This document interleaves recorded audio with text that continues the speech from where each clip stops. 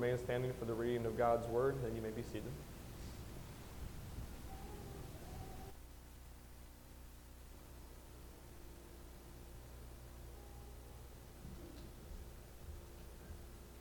Good morning, church. As you guys know, Caleb is not here, and I did not think that hit me that hard until the scripture was not printed out for me. So I have the original version here. Today's scripture reading is from Mark chapter 9, verses 33 through 37. They came to Capernaum. When he was in the house, he asked them, "What were you talking about on the road?" But they kept quiet because on the way they had argued about who was the greatest. Sitting down, Jesus called the 12 and said, "If anyone wants to be first, he must be the very last and the servant of all." He took a little child and had him stand among them. Taking him in his arms, he said to them, "Whoever welcomes one of these little children in my name welcomes me, and whoever welcomes me does not welcome me, but the one who sent me."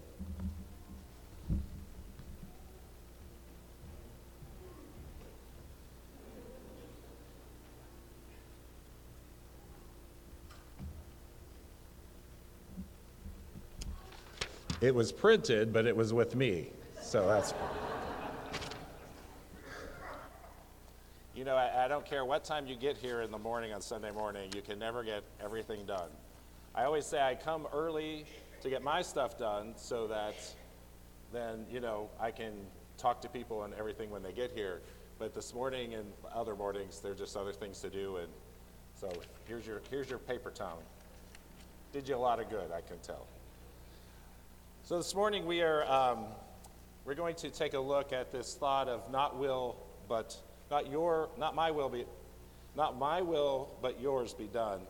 As we think about this in our lives, and humility is a topic that I think that we struggle with in our world today, in our lives today. Humility is tough.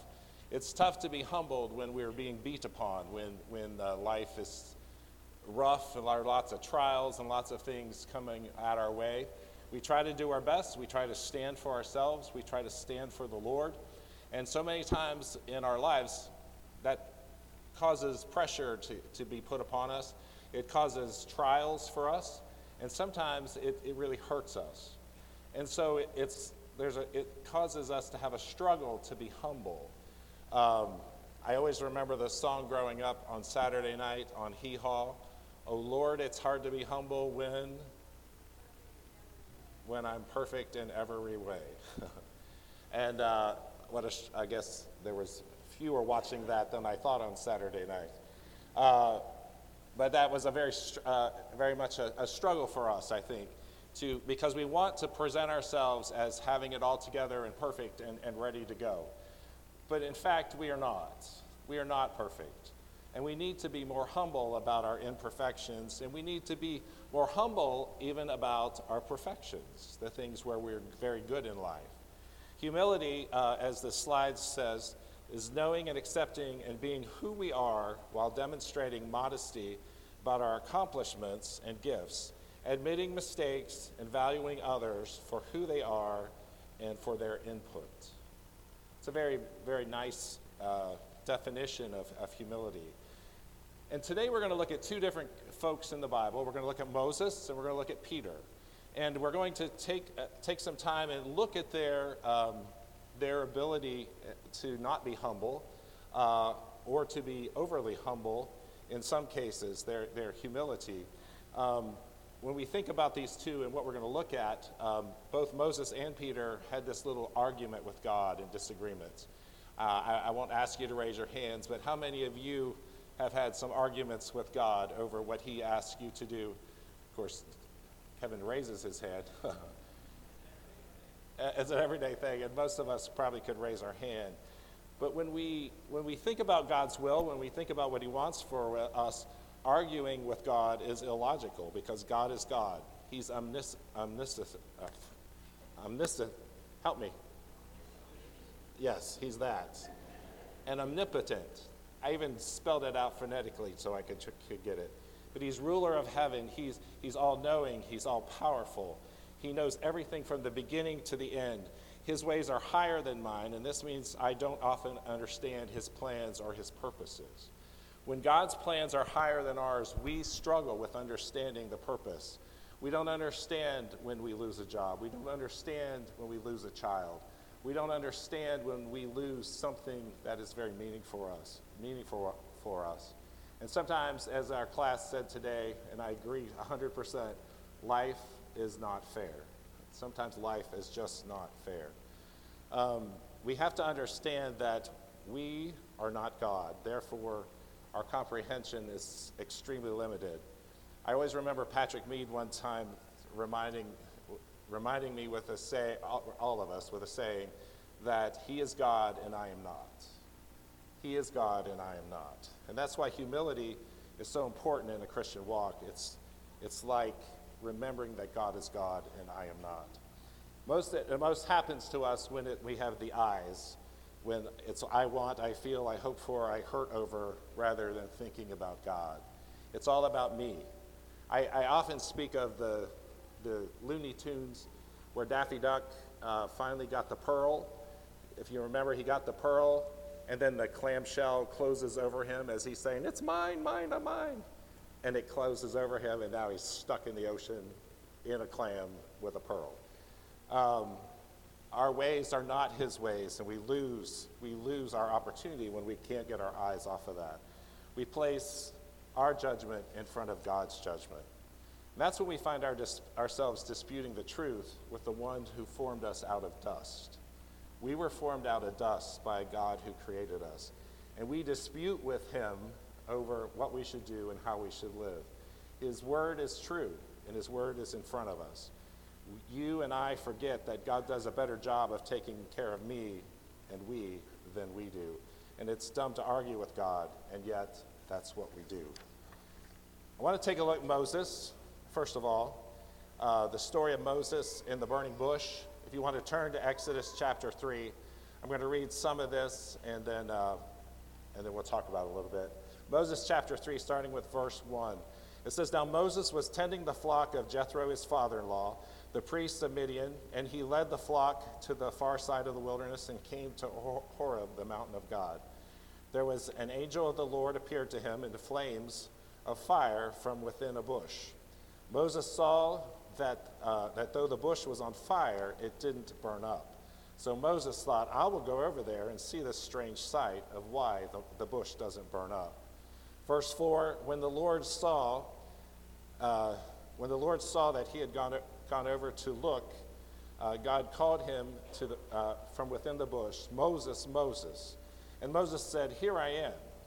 Do not come any closer, God said. Take off your sandals, for this place you're standing on is holy ground.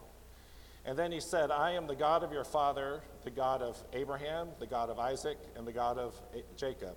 And at this, Moses hid his face because he was afraid to look at God. The Lord said, I indeed have seen the misery of my people in Egypt. I have heard them crying out because of their slave drivers, and I am concerned about their suffering. So I have come down to rescue them from the hand of the Egyptians and to bring them out of the land into a good and spacious land, a land flowing with milk and honey, the home of the Canaanites, the Hittites, the Amorites, Perizzites, the Hivites, and the Jebusites. And now, verse 9, and now the cry of the Israelites has reached me, and I have seen the way the Egyptians are oppressing them. So now, verse 10, so now, go. I am sending you to Pharaoh to bring my people, the Israelites, out of Egypt. But Moses was crying as well. So verse 11, but Moses said to God, who am I that I should go to Pharaoh and bring the Israelites out of Israel? God said in verse 10, I am sending you. Verse 12, and God said, I will be with you, and this will be your sign that it is I who have sent you. When you have brought the people out of Egypt, you will worship God on this mountain. And Moses said, suppose I go to the Israelites and say to them, the God of your fathers has sent me, and they ask me, what is his name? What shall I say? And God said to Moses, I am who I am. This is what you are to say to the Israelites. I am has sent you. God also said to Moses, say to the Israelites, The Lord, the God of your fathers, has sent me to you. This is my name forever, the name you shall call me from generation to generation. Moses is a great leader of the Israelites, but God chose him to lead his people to freedom. God's law was given through his hands. But, and at the end, Moses showed great faith in him. But Moses also was arguing with God about who should go and why it was him that should go. The God of heaven appears to a simple shepherd. He speaks through a burning bush to one of his creations. God commissions Moses to do an amazing job that will define much of human history. And what is Moses' response? They were excuses. Moses claimed to not speak well. He asked, how will the Israelites know him? He says, how will Pharaoh ever listen? And Moses repeatedly tells God that his plan is bad. Do you ever do that? Do we ever have excuses? Do we ever have excuses for God, what God wants us to do, how he wants us to live? I can't speak well. I don't like speaking in public. I can't pronounce whatever that word is, all-knowing, and yet I'm still here. We just think about that. But God picked Moses. God picked him. And Moses says, not so, Lord, that will never work. And the man argues with the voice of God coming from a bush that is burning but not consumed.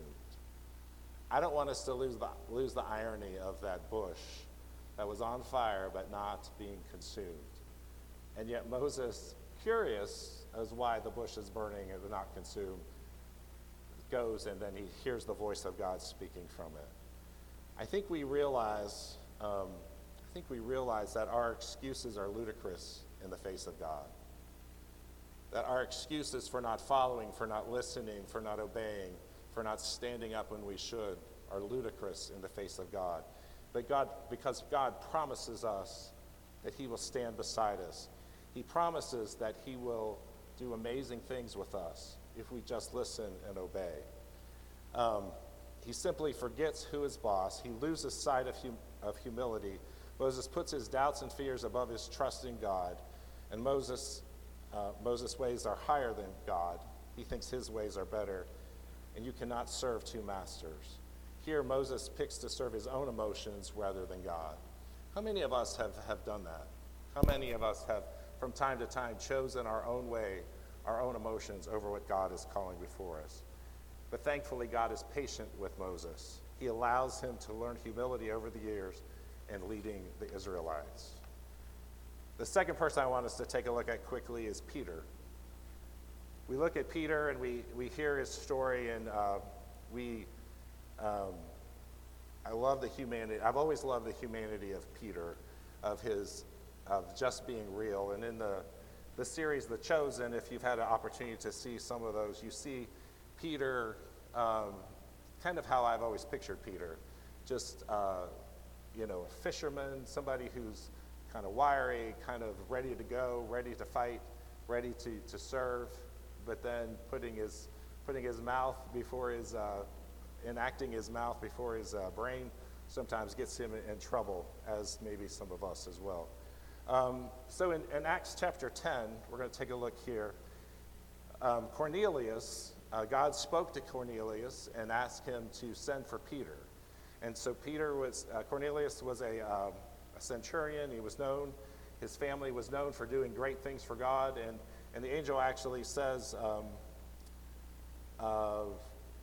in verse 3 and 4, it says, or verse 4, it says, Cornelius stared at him in fear. What is it, Lord? And the angel said, your prayers and gifts to the poor have come as a memorial offering before God. And now send for Peter. I want you to get Peter. But during this time, Peter had a vision. And I would like you to follow in Acts chapter 10, starting with verse 9. Acts chapter 10, starting with verse 9. It says, about noon on the following day, as they were on their journey approaching the city, Peter went up to the roof to pray. He became hungry and wanted something to eat. And while the meal was being prepared, he fell into a trance. And he saw heaven open and something like a large sheet being let down to earth by its four corners. It contained all kinds of four-footed animals, as well as reptiles and birds. Then a voice told him, "Get up, Peter, kill and eat." "Surely not, Lord," Peter replied. "I have never eaten anything impure or unclean." The voice of the Lord spoke to the second time, "Do not call anything impure that God has made clean." This happened 3 times, and immediately the sheet was taken back up to heaven. While Peter was wondering about the meaning of the vision, the men sent by Cornelius found out where Simon's house was and stopped at the gate. They called out, asking if Simon, who was known as Peter, was staying there. And while Peter was thinking about the vision, the Spirit said to him, "Simon, 3 men are looking for you. So get up, go downstairs. Do not hesitate with them, for I have sent them." Peter went down and said to them, I am the one you are looking for. Why have you come?" And the men replied that we have come from Cornelius the centurion. He's a righteous, God-fearing man who is respected among all the Jewish people. A holy angel told him for you to come to his house so he could hear what you have to say. Then Peter invited the men into the house as guests. So God was trying to show Peter this sheet of animals. And it says 3 times. 3 times God was trying to share with him that these animals are clean for you to eat, that these are okay. And more than that, he was showing that God was opening his word and his will and his power to all peoples, not just the Jews. But Peter was not wanting to go. Peter was not wanting to jump in on this plan, but he did. And great things happened. Let's look at verse 23. It says, "The next day Peter started out with them, and some of the believers from Joppa went along. The following day they arrived at Caesarea. Cornelius was expecting them and had called together his relatives and close friends. As Peter entered the house, Cornelius met him and fell at his feet in reverence. But Peter made him get up. 'Stand up, I am only a man myself.' While talking with him, Peter went inside and found a large gathering of people, and he said to them, 'You are well aware it is our law for a Jew to associate with a..." Let me start that over, verse 28. He said to them, "You are well aware that it is against our law for a Jew to associate or visit a Gentile. But God has shown me that I should not call anyone impure or unclean. So when I was sent for, I came without raising objection. May I ask why you have sent me?" And Cornelius answered, 3 days ago I was on my house praying, and suddenly a man in shining clothes stood before me and said, 'Cornelius, God has heard your prayer, remembered your gifts to the poor, and send to Joppa for Peter, who is called Simon, and bring him to you.' And he says, 'Now we are all here in the presence of God to listen to everything the Lord has commanded you to tell us.'"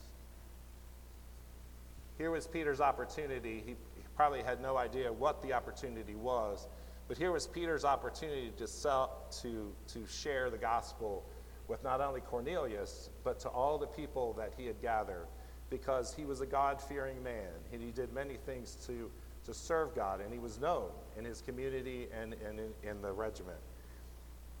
But Peter had to be convinced to go. Peter had to be convinced to go. And once he got there, he realized that the opportunity through the vision, through God speaking to him, he realized what this opportunity was about, to reach out to these people. Peter learned obedience and humility the hard way. He argues with Jesus in the Gospels and is rebuked.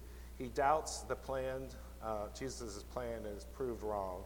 He doubts and betrays Jesus and restored. He should have humility down pat by now, but since he's just a man like us,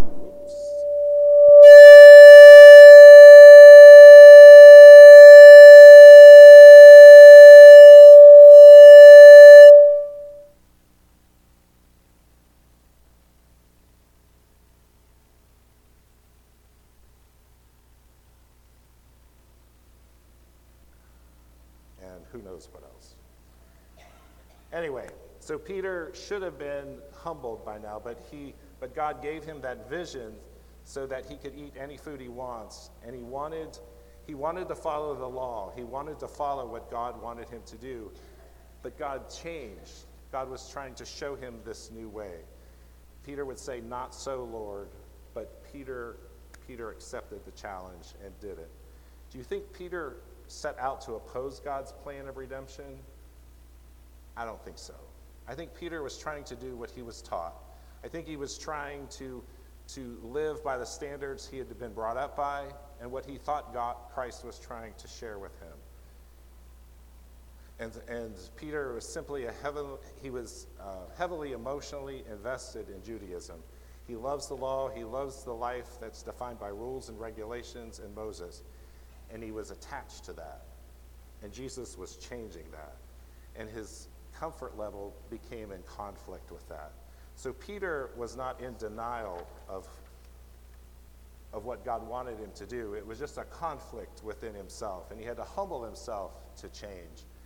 How many of us like change? Nobody likes change, especially when it's different from what we're used to and been a part of, and it makes it tough. Let's look at these last the verses that Tommy read for us a few minutes ago. Who is the greatest? If anyone wants to be first, he must be the very last and servant of all. They came to Capernaum. When he was in the house, he asked them, "What were you arguing about on the road?" But they kept quiet because on the way they had argued about who was the greatest. Sitting down, Jesus called the 12 and said, "Anyone who wants to be first must be the very last and servant of all."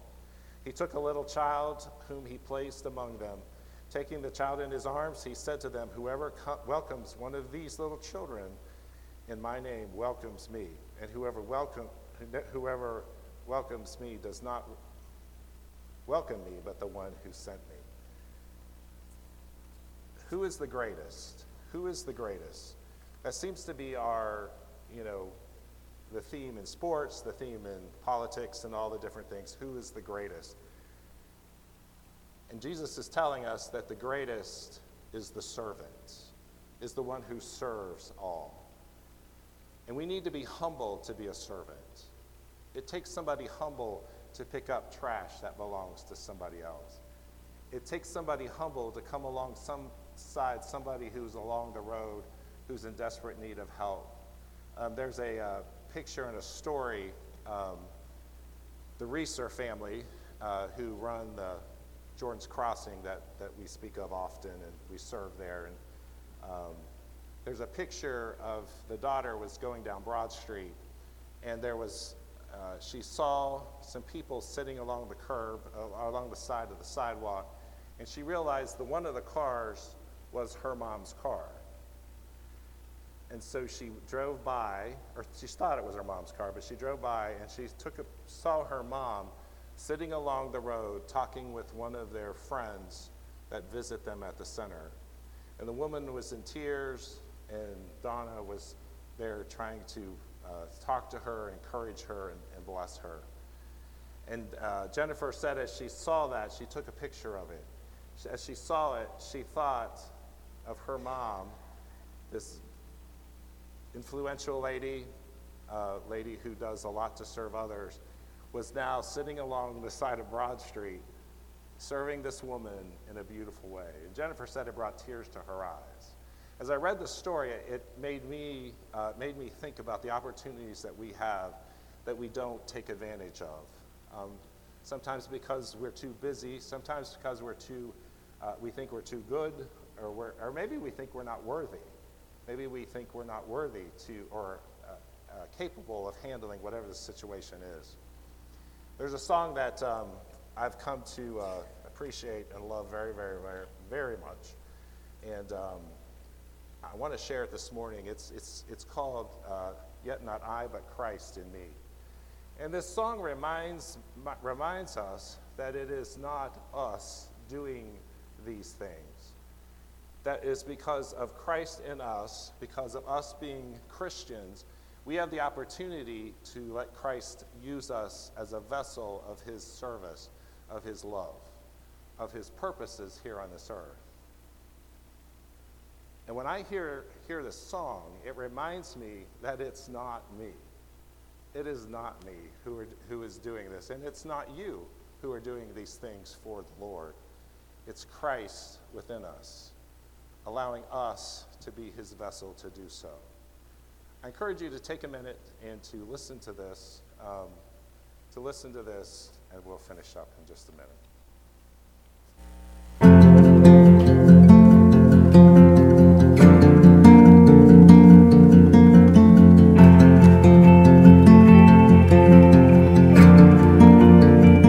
What gift of grace is Jesus my Redeemer? There is no more for heaven now to give.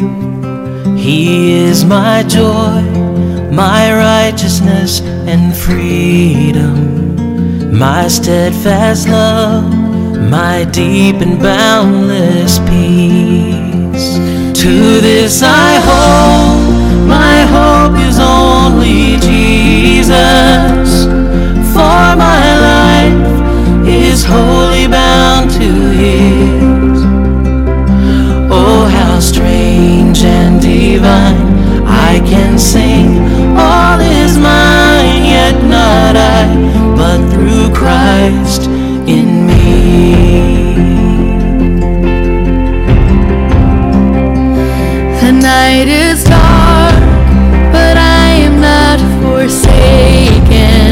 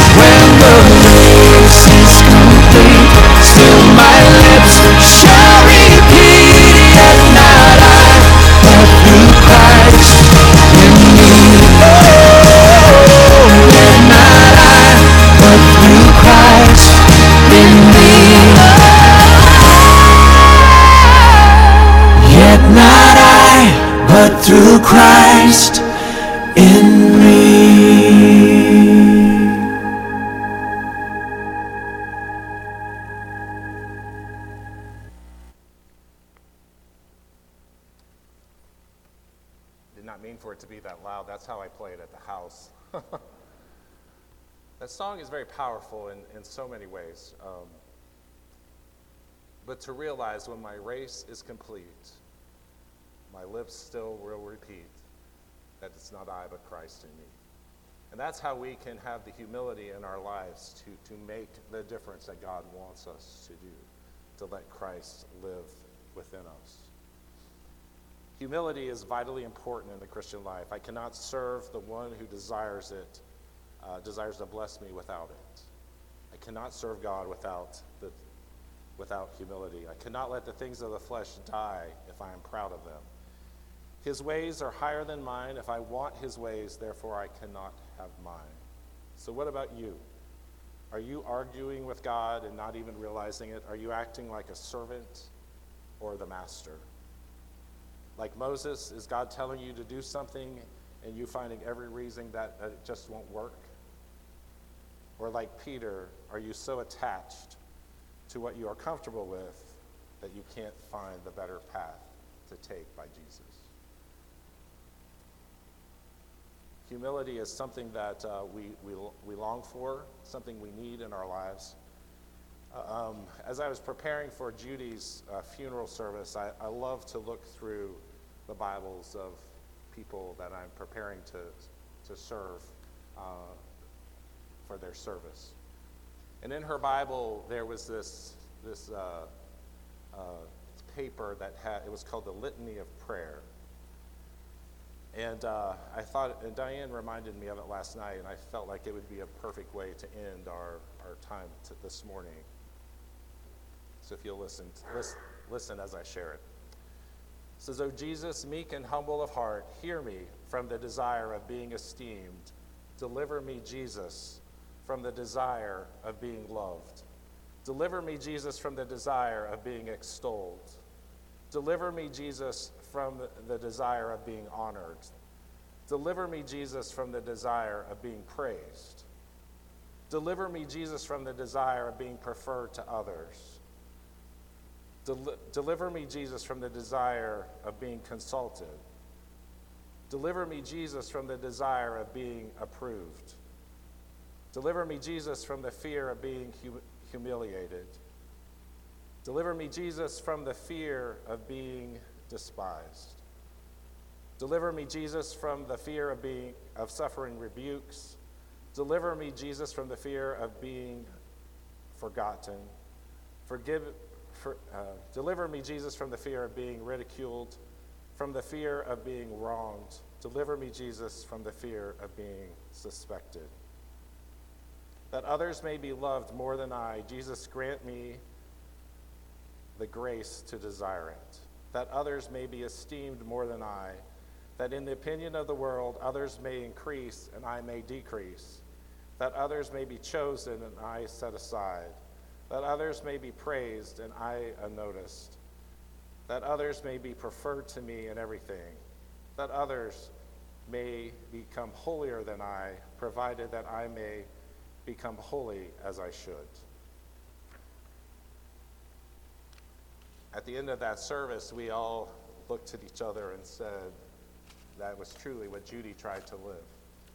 And I believe that's what the message wraps up today for us, is that we put others ahead of ourselves, that we put God above all, and that we let Christ live in us so that we can be who he wants us to be, that we let him guide us, that we know he will be beside us, that we know that he will push us when needed to help us understand that it is he who is living in us, and he will guide us all the way through.